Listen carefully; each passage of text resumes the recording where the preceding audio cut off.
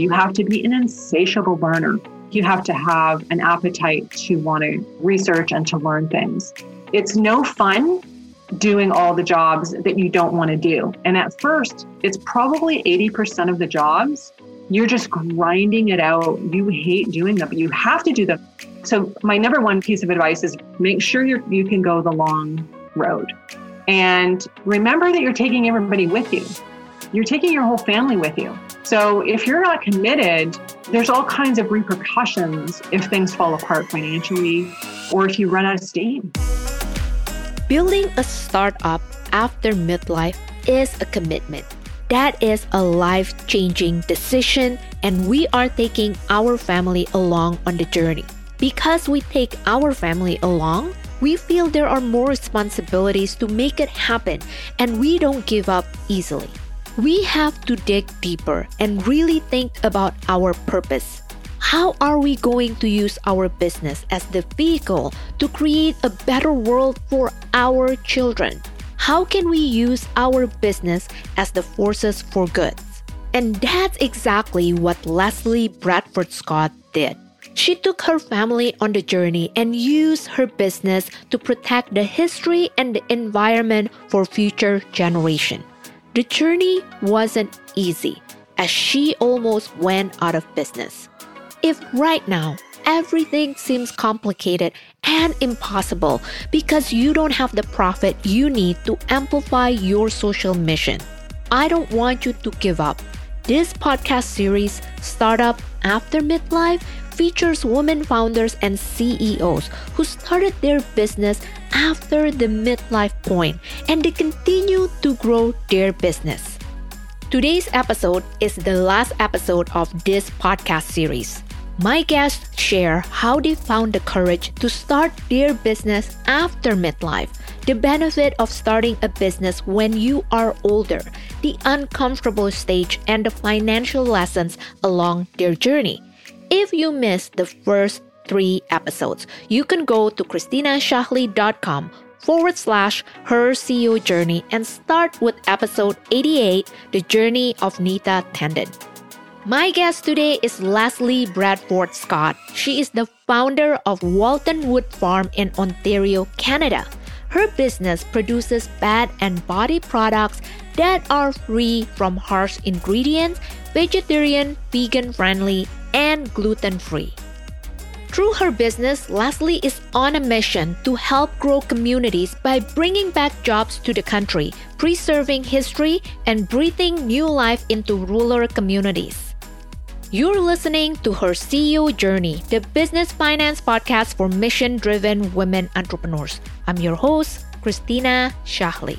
If you are new here, a big warm welcome. If we are not connected on LinkedIn, please reach out and say hi because that's where I hang out and share my business finance tips. If you have been listening to this podcast for a while and you are a regular listener, I want you to know I appreciate you. My podcast won't be around without your support. This is a free weekly show where my guests and I want to inspire you to balance between mission and profit, to create an impact in this world, and to achieve financial equality through your business. When Leslie started in 2014, she didn't think her business would grow so quickly to a 7-figure business, so the infrastructure wasn't ready to support the growth. If she could go back in time, she said she would have built the infrastructure as if her business is going to be a $10 million company, because not having the right infrastructure to support her fast growth almost caused her to lose the company. And one of the infrastructures she needed was in the finance area.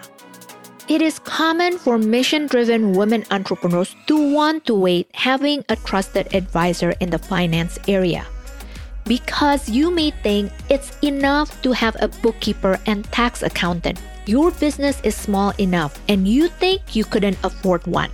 The fact of the matter is you couldn't afford not having a trusted advisor in finance, especially if your goal is using profit as a tool to amplify your social impact mission. And really, you don't need a full-time CFO, but you can afford to have an on-demand CFO. That's exactly what Leslie realized. She could afford an on-demand CFO, and hiring one actually saved her business from bankruptcy. When her business grew quickly to 7 figures, at the same time it was losing money. But Leslie didn't understand why. Her bookkeeper wasn't able to explain it either. Not until an on-demand CFO came into the business, reviewed the back-end processes, put the puzzles together, and showed Leslie how to read her business financial numbers, that she finally understood why her business was losing money. Not knowing how to read the story behind your financial numbers may stop you from achieving your purpose. If you have a bookkeeper, it's great, and that is the foundation. You need to have one. At the same time, take note that bookkeeping is about the past. You cannot do anything about the past. But you can learn from the past and use the historical financial numbers to write the future story of your business. Don't fall into the trap of thinking that financial knowledge stops at bookkeeping and taxes, because that's not true.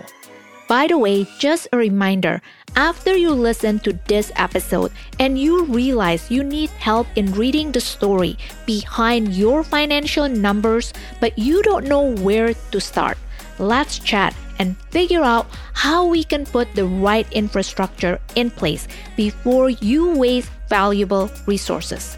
Book in a time to speak with me at christinashahley.com/let's chat. Now, let's find out Leslie's CEO journey. Leslie Bradford Scott, welcome to her CEO journey. Can you please share with my audience, what is your journey, Leslie, and what is Waltonwood Farm all about?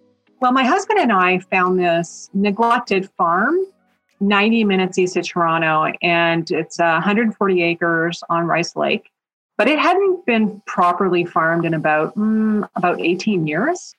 The historic buildings were all falling down. The barns, which were built in the 1850s, were dilapidated. My husband's a retired farmer. And he said, if we take this place on, we have to figure out how we're going to save those barns, because it's going to take a couple $100,000, and the farm income is never going to pay for it. So if we do it, we have to make that commitment, because it's important that we preserve our agricultural history for future generations. We have an obligation to that generation to preserve as much as we can. So I said, okay, well, if we buy it, I can figure out a business that's non-agricultural. I can do that. Yes, let's do that, darling. How did you figure out your product? Like what you want to do to help restoring this barn? I floundered around for about 6 months. I had a bunch of different ideas and they just weren't working out. And how am I solving a problem? You can't start a business without solving a problem, right? And then I thought, well, I was a single mom for many, many years. So I was very stressed out, working 7 days a week. All the burden was on me. And my escape was locking myself in the bathroom and taking a bath, putting on music, lighting some candles. And I would threaten my kids, like, if you touch that door, you are over. That's funny. Do they still remember those? Oh my gosh, I did it all the time. That was if I was like going to have a breakdown, I would take a bath, put my warm pajamas on, I'd go to bed, and I'd think tomorrow will be a better day. And that's how I got through it. Many, many years of doing that. So I thought, well, there's got to be a ton of women who are going through life the way I did. And what if I could give them something useful? What if I could put them in the bathtub, but also make them laugh? What if you could buy your girlfriend a gift who's having a hard time, but it was actually a useful thing, and she would get a chuckle? So I created the bath salt in my KitchenAid mixer, and I came up with really funny themes like bitch emergency and winter's a bitch and fix up anything and break up bath revenge. And I wrote these funny stories on the side of the bottles. And so they were colorful and eye-popping, and they kind of jumped off the shelf. And then I made them 5 at a time, filled up my pickup truck, and drove across Ontario knocking on stores. I basically hit all the cute little destination town where people would go to gift shops. I would carry these 55-pound cases of bath salts, plunk them down on the counter, pull a couple out, and just let them read the label, and they would start laughing. So Week from Hell or Bitch Emergency, and they would just sell for, and they'd say, how much are these? But if I could get the buyer in front of me, which I usually could, I had a sale. How did you even figure out how to mix all these ingredients to make your product? Oh, that was easy. I just bought a couple of organic body care products, like a DIY, and I basically started experimenting. I bought a bunch of essential oils and different kinds of salts, and I would get in there and I would look up some recipes, but then I think, no, I can do better than this. So I just improved on what I was researching. You drove around, and then what did the store say? What did you do after that to scale it up? So from there, quite quickly, I found a distributor in Northern Ontario who specialized in food. They had a booth at the Toronto Gift Show, and they loved the product. So they basically became my Canadian distributor. And so I started the business June 14th, and the Toronto Gift Show was in August. This is 2014, right? Right. So June, July, August. So 3 months later, my product's at the Toronto Gift Show. And from there, that was it. It went right across Canada instantly. How did you even figure out the capacity? We turned a bedroom into a filling room. And I bought a giant pastry mixer, and I was making them now 25 bottles at a time.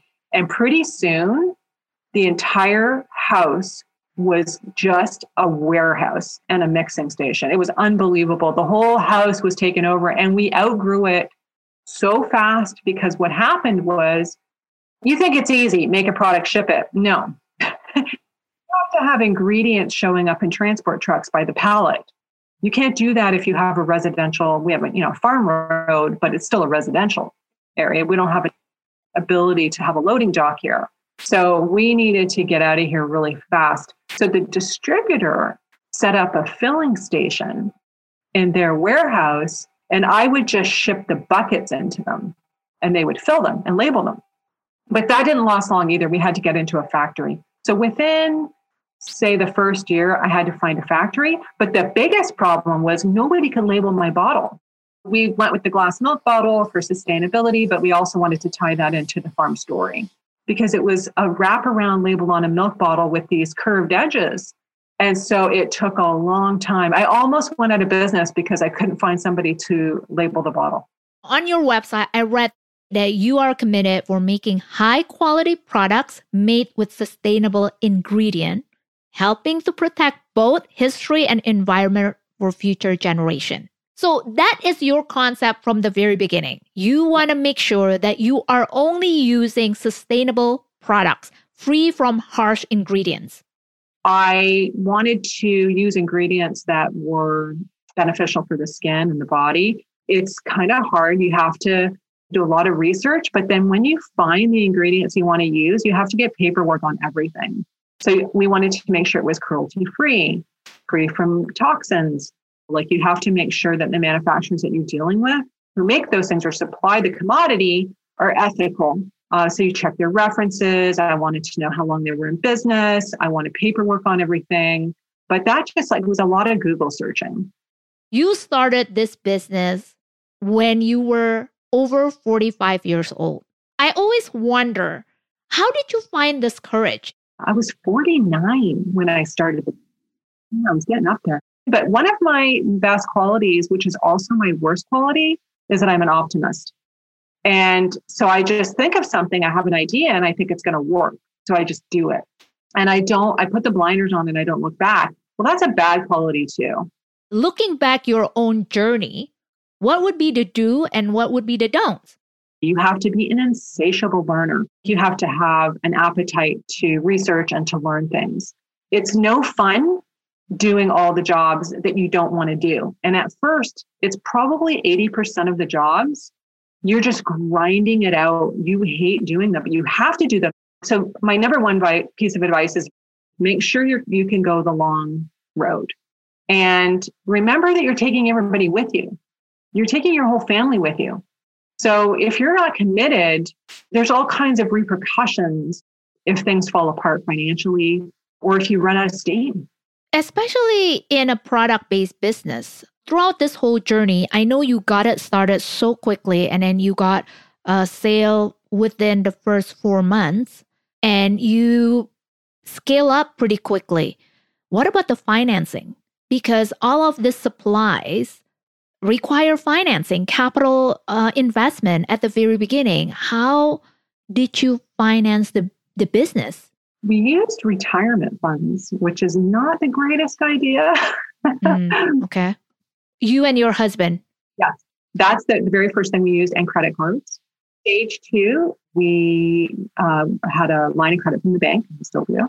And then we did get some loans from the BDC, the Business Development Bank. I applied for a lot of grants. I think I've won maybe $110,000 in grants. I know in one of your story, you're saying, I want this business to be big. When did you start to realize that I can build a big business? This is going to be 7-figure business. Because I have learning disabilities and because I'm ADD, I'm not good with like a business plan. So I have a giant whiteboard in my office and I've got 2 and I've had it since day 1. And I wrote my business plan on the giant whiteboard and I drew pictures. And then I put sales targets in the US and Canada and different channels and different parts and different regions and how I was going to get there. And I had it all. And then I would take a picture of it every time I would erase it and start over. And if I go back to those first pictures, I thought I was going to build a company that I was selling $100,000 or $150,000. Like, okay. Then when did you start erasing that 100,000 and then change that to 1 million, 2 million? Definitely between 12 and 24 months. And it was like, okay, I think I'm going to be able to build a $750,000 company. And then it was like, okay, I think I can build a $2 million company. What would be your lessons here to other entrepreneurs? For a long time, I was putting my head down. I had my blinders on and I was kind of pedaling as hard as I could. And when you're doing that and you're doing all the jobs, you can't see the forest through the trees. I would have said to myself, okay, there's a chance I'm going to build a $100,000 business. Maybe it'll be 500, maybe it'll be 1 million, maybe it'll be 10 million. Who knows? I don't know that answer, but I am going to build the infrastructure as if it's going to be a $10 million company. But the very first thing I'm going to pay attention to is the bottom line. If I can't make at least 10% profit, then I don't care about the top line number. Forget the top line number. Because what happens is you can be focusing on that and losing money. And you don't even know you're losing money. I love what you just said. Because you know what I always said? I said focusing only on revenue is like focusing on vanity metrics. The higher the revenue doesn't always mean higher profitability. It's just not. No, I'd rather be a $2 million company hitting 15% of my bottom line than a $10 million company losing 5%. Exactly. But people is just focusing on revenue a lot, especially at the very beginning. And that is something I am trying to change because every financial numbers, it's a story. It is a financial storytelling. What revenue tells any business owner should be, my marketing works perfect. I have sales all the time. I sell my product. I reach my goals. But that's about it though. It doesn't tell the story about how profitable you are. All this infrastructure that you were just talking about, everything has to work together in order to bring that 10%, 15% bottom line. The thing is that it's also about bringing your values to the business. And because at the end of the day, I believe it's not only about the bottom line, it's also how are you going to create the impact. You want to use safe ingredients. You want to restore this barn. You want to provide income to the local community. And then those has to line up. Like everything has to line up. And then people forget. I was very fortunate because I love books and podcasts so much, I was fortunate when I started on day one and I built my pricing model. I built it really sustainably. I knew if I couldn't make a profit, there was no point in being a business because I would go bankrupt. So in order to put the quality into the product that I wanted to put my name on, I knew my pricing had to support that. And I knew there would be unique challenges as I scaled it that were going to be very expensive. So if you don't have your pricing right, sometimes there's been products that I have developed that I've been in love with. I have a couple right now that I'd absolutely love to make, but I'm not making them as the pricing model doesn't support the goals to create a sustainable product that has all the features that I want it to. So it won't work. The consumer won't pay the price. It won't hold up in the supply chain price-wise, so we don't make it. Can you give me an example, a product that you basically saying, you know what, I'm not going to do it? Like, what is the major issue over there? I'll give you a good example. So we have a collection of products called Nurses Rescue. Mm-hmm. And I am an award-winning writer. That's a whole different story. And I wrote a humorous book for nurses called Bedtime Stories for Tired-Ass Nurses. And it's professionally illustrated. It's beautifully done. It's a beautiful book. And I originally created it as a digital version, as a lead magnet, so people could download the free copy and then I could sell books. And then we put that book in with our Nurses Rescue collection. And it goes with it perfectly.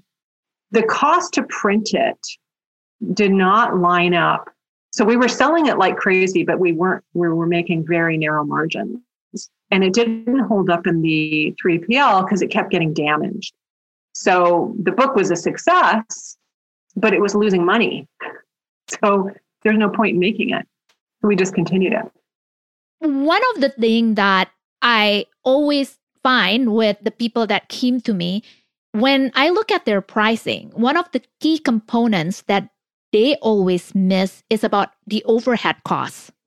They are very good, especially for product business. They know their ingredients. They know what's going into the products, but they forget about all the other overhead costs, especially how much are you going to pay yourself. I'm assuming you are future-proving your pricing. You basically have a vision to look to the future, understanding how do I want to structure my business? What are the distribution channels? What are all these ingredients? How do I want to create? What kind of company do I want to create? And then you work backwards is to get to your pricing. Exactly my strategy. I work backwards. And what people really don't realize is how expensive it is to deliver a product. And it's shocking. In fact, I've had 2 conversations with friends in the last 2 weeks starting businesses. And I said, show me your pricing model. It's not going to work. Don't bother getting out of bed on this.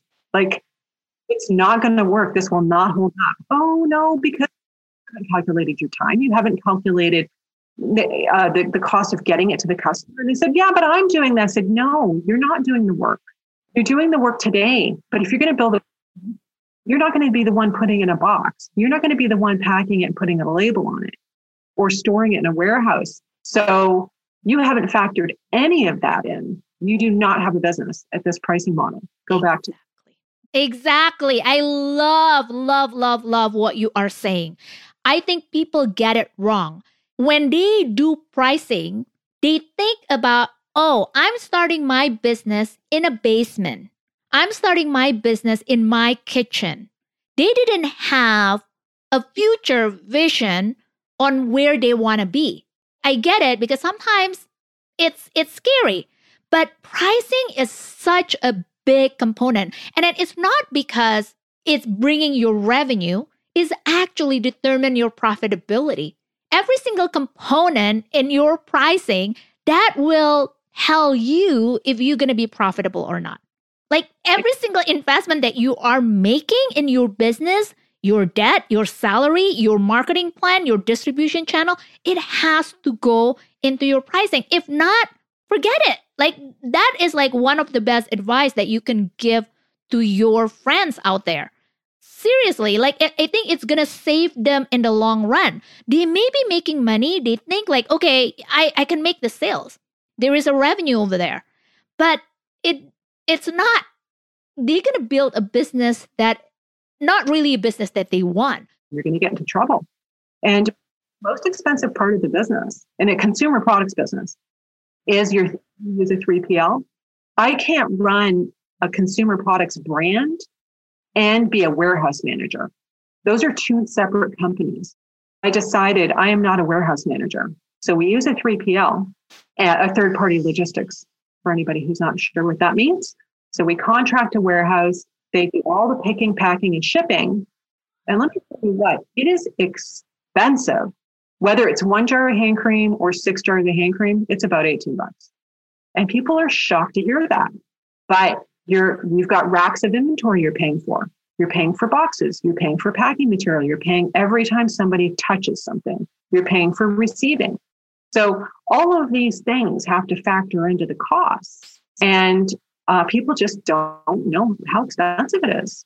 Actually, I watched a video where you were talking about you had 2 warehouses at the very beginning of your journey because you scale up really fast. And then you were giving this trust to a company that is packaging your product in boxes, but it ended up your customers complained. What happened there? What happened was I picked a company that had been in business 80 years, but I failed to realize is that they were shipping things on pallets of protein powder, engines, T-shirts. They had no experience picking a hand cream and a bottle and a jar and putting it in a box. They were just piling everything in there like it was footballs. And they could have bankrupted our company. The very first thing is we were supposed to have the picking line ready when we shut off the other warehouse. They didn't even have anything unpacked. So for a month, products just sat there, not even moving. So we had to cancel a bunch of orders. We lost customers. So that was level 1. Level 2 was the damages, just shipping products and damaging. And then they were supposed to be scanning the products and they weren't. They lied. They were doubling up everything that was going in the box. So if we ordered 20 lip balms, they were getting 40, being charged for 20. So we had all this inventory for a long time going, and we didn't know where it was going. We just lost a ton of money in damaged, stolen, and misshipped items and customers, losing customers. And we had to shut off our sales channels because if we shut off the sales channels and focus on the customers that we already had, we risked losing our reputation all across the board. Once you lose your reputation, as you know, 24 hours online, you lose it, you're done. You can't get it back. And so I made the decision to shut off all our sales channels and stop growth. And how did you survive during that time? Because I think it took you guys about 18 months. Yeah, we almost lost the company. We almost went bankrupt. And then what saved you? Sheer determination. Lots of sleepless nights, grinding it out. I was traumatized, but I'm like, I can't quit now. I have done all of this work. I can't quit. I have got to keep pushing. And I sought out coaches. I read books. I did everything I could to keep the needle moving, basically. When did this happen? Was it 2018, 2019? 18. 2018. But at that time, your revenue was already up there. It was already 7 figures. Yes, it was. I assume the profitability wasn't there then because of this whole situation. We started losing money like crazy. Once you build a machine, the machine keeps going. It costs your expenses to run the company. Right? So you start shutting off sales channels and growth. You're not making money because you're losing inventory like crazy. If I could change anything, I would have hired a CFO on a part-time. I wouldn't have been able to afford one for many hours, but I would have had somebody maybe just 1 or 2 hours a month, make sure I never went off the rails. Because a lot of those theft problems, we didn't know we couldn't figure out where that was.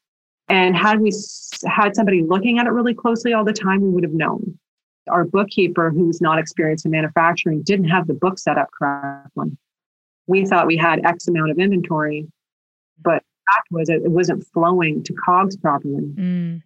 We didn't realize there was a problem until I had a coach, and he's like, wait a minute, whoa. What's going on here? And then it started sort of piecing together. And that's where I should have had somebody from day one. What was the first order of business that the CFO helped you? Making sure everything in the back end was flowing where it should. So basically understanding the processes within your business and then how those piece together to show the financial result or ending up in the financial result. Yeah. What exactly that you gain from working with a part-time CFO? Every month we review the budget to actual. We go through every number. We find out where we went off track, where we're on track, making sure the COGS are where they're supposed to be, and just making sure nothing gets out of control. And then we make decisions. So we make decisions about marketing, our marketing dollars, staffing. We make a lot of decisions based on those reports, right? So every single month, we look at them. This was the best piece of advice I got. Stop thinking about the past. It's gone. That's something. You can't do anything about it. Mm-hmm. This is your numbers. These are where your numbers need to be. Make sure the numbers are there. If you make sure the numbers are there, you're going to save your company. And I think that is where a lot of business owner misunderstood. They're thinking, if I have a bookkeeper and I have a tax accountant, then I will be fine. The problem is that, like you just mentioned, bookkeeping is about recording the transaction. It's already happened. But if you want to scale your business, you want to grow, you need to look forward into the future. And that means you need to forecast, you need to plan what is your long-term plan and translating your strategy and your vision into financial numbers. The world just shut down in March. Everybody is in a panic. But if you have something in front of you that you've been working on and then you've been thinking about it when your mind is in full clarity, and you're not in a panic, you are able to see the bigger pictures and then you are able to take steps that are more proactive instead of just reactive. And I remember you told me in our discussion before, one of the first things that you did is actually looking at your supply chain because you kind of have a feeling this pandemic, it's going to have not only impact on your revenue, but also in your supply chain. The very first thing I thought when the pandemic hit, I thought, oh my God, hand sanitizer sales are out of control. That's going to soak up all the packaging. And I was right. So I went and bought 6 months worth of packaging so that we wouldn't run out. Because if we ran out, and that's exactly what happened, we had people beating down our doors trying to buy packaging off us. And I'm like, I'm not selling you anything. So that was a really good move on my part. I could just see the connection there. We don't even make hand sanitizer, but I knew that they'd be buying every piece of packaging that you could put it in. But I think this is also going back. If you haven't taken care and looking at your finances, you wouldn't have any available cash to basically take the necessary action. But because you have been working with a CFO, I am almost certain that you probably go back to the CFO and then you are able to look at how much cash that you have available to support you for the next few months. And then in order for you to plan in advance. Yes. And the other thing is they built me a calculator on an Excel file. If I want to say spend $10,000 on an ad for something or marketing, digital marketing, Leslie, just go put it in a calculator and you tell me. Okay. And I put it in the calculator, like in this spreadsheet, and it tells me if I have that in my budget or not. I just have to drop the number in and it'll show me what my profit's going to be that month if I spend that money and what my cash position. It's all in this little calculator. A lot of entrepreneurs think that I have to follow my gut. I have to follow my instinct. So how do you really punch in a number in a calculator and then following your instinct at the same time? Did you ever run into that situation, Leslie? Well, I used to run the company on my gut and I stopped doing that. So I only use the calculator now. So if I want to hire somebody, Put it in the calculator. Does it work? No, I better figure out another way to make things stretch a little bit more. How is your business to date? We're up 30% since the pandemic hit. So sales are going well. The supply chain got very expensive in terms of shipping costs went up, 3PL costs went up, and packaging prices went up, ingredient costs went up. So what we did was we just tweaked pricing where we could. We increased our shipping rate. We just been tweak it, and we watch it like a hawk. And how is your customers reacted though to the change in price? Did they even notice? Did they even feel it? They did not notice because everything's got more expensive. So they're just kind of used to it. What about the retail side of it? What about the wholesale side of it? Did it get shut down because all the retail business are basically shutting down? 85% of our business is business to business. And actually what happened was the stores that did not adapt went out of business. And the ones that did adapt really started to thrive. They created all kinds of online models, a combination of Facebook's sales, live sales, pickups, gift boxes, and those customers have strengthened. So we lost some and we won some. But I should point out, because we position our company that most of the purchases on the business side are credit card, they have to pay in advance. One account receivable. Smart. And a lot of people are missing that point. It can save a lot of business, actually, just by looking at the cash conversion cycle, but not many. What is the last advice that you have for those later in age thinking about entrepreneurship journey? Any last advice? I think when you come up with an idea and you think it's a brilliant idea, when you vet the idea, do not ask your family or your friends or anyone, your neighbors, how do you like this? What do you think of this? This is not the right question. People don't want to hurt your feelings. The best question to ask is, hey, I want you to tell me every single thing that's wrong with this. And then shut up. People, when you invite them, and give them permission to be critical, they're going to feel safe, and they're going to tell you the truth. And then when you hear it, it's good to hear things about your baby. You take note, you write it down, and then you go ask more people. Are they saying the same things? If you ask 10 people and they're saying exactly the same thing, you have a problem. But when you family and friends, how do you like this? And they go, oh, that's so cute. Or, yeah, sure, I would buy that. Go put it on a shelf somewhere. Go to a local store and ask if you can put it on the shelf and put it on consignment, your prototypes. If it doesn't speak from the shelf itself, if it doesn't leave by itself, it's probably not a good idea. Lastly, where can people find you? You can find us at waltonwoodfarm.com, waltonwoodfarm.com, or at Walton Wood Farm on Instagram and Facebook. Thank you so much for being here. Thank you so much for having me. It's been a delight. And that's bring us to the end of another show. Thank you so much for listening to another episode of Her CEO Journey, the business finance podcast for women entrepreneurs. If you want to create a proactive financial plan and process for your business so you are ready to weather the financial storm over the next few months, let's chat and see what's possible for you.